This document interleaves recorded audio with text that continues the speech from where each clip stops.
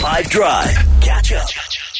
Also, for many of us at work, and I want you to think about this person now, there's that one person that is just so annoying. You're like, how does this person have any friends outside of work? And you realize they probably don't, and this is why they spend all their time like chewing your ear off, and they've always got like they create reasons to talk to you, whether positive or negative. Like this exists in every workplace. There's at least one, right? It's because, I don't know, these people need to get employed too, I suppose.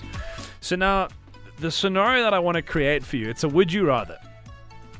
Would you rather? Now I want you to picture the person. Picture the most annoying person at your office. 2 options. Either this person enters your dreams every night. So you dream about them, but then you don't have to deal with them like in the day. Or this person sits next to you and there's nothing you can do about it and is in your ear throughout the day. But you don't dream about them. You don't dream about them anymore. That's awesome. So I like that one. So when I leave work, I'm leaving this person behind. They have no chance of haunting my dreams, and all is well. I think also seeing them in person versus in my dreams will validate why I find them so annoying, versus if it's in my dreams, it's just like you're creating these scenarios yourself, girl. Like, get over yourself. So Exactly. If they're sitting next to me, then I'll feel like it's real. Exactly, girl. It's a subconscious thing that, like, your dreams are, it's your own mind, and it's the time that you're sleeping. It would feel so invasive if that annoying person, what's this person's name in your world? Is it Harry, Paul, Chantal? Who is it? Yeah, I'd rather have other nightmares.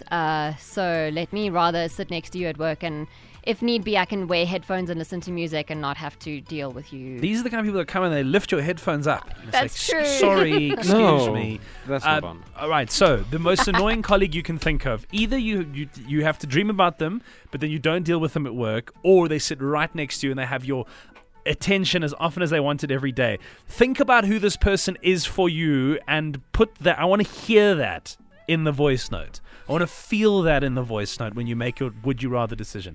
Voice note me on 082-550-5151. Okay, so when I say terrible colleague or the worst colleague you have, everybody goes somewhere in their mind, right? There's this person who just creates anxiety in your life, and this is sort of what their presence sounds like. You know what I mean? You hate being around them, they're annoying, they're the human equivalent of nails on a chalkboard kind of a thing.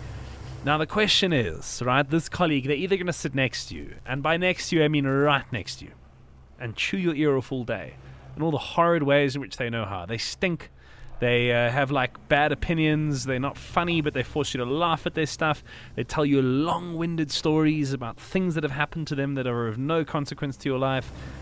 They're just terrible. They're the worst people, and you would never socialize with someone like this. You've got no choice.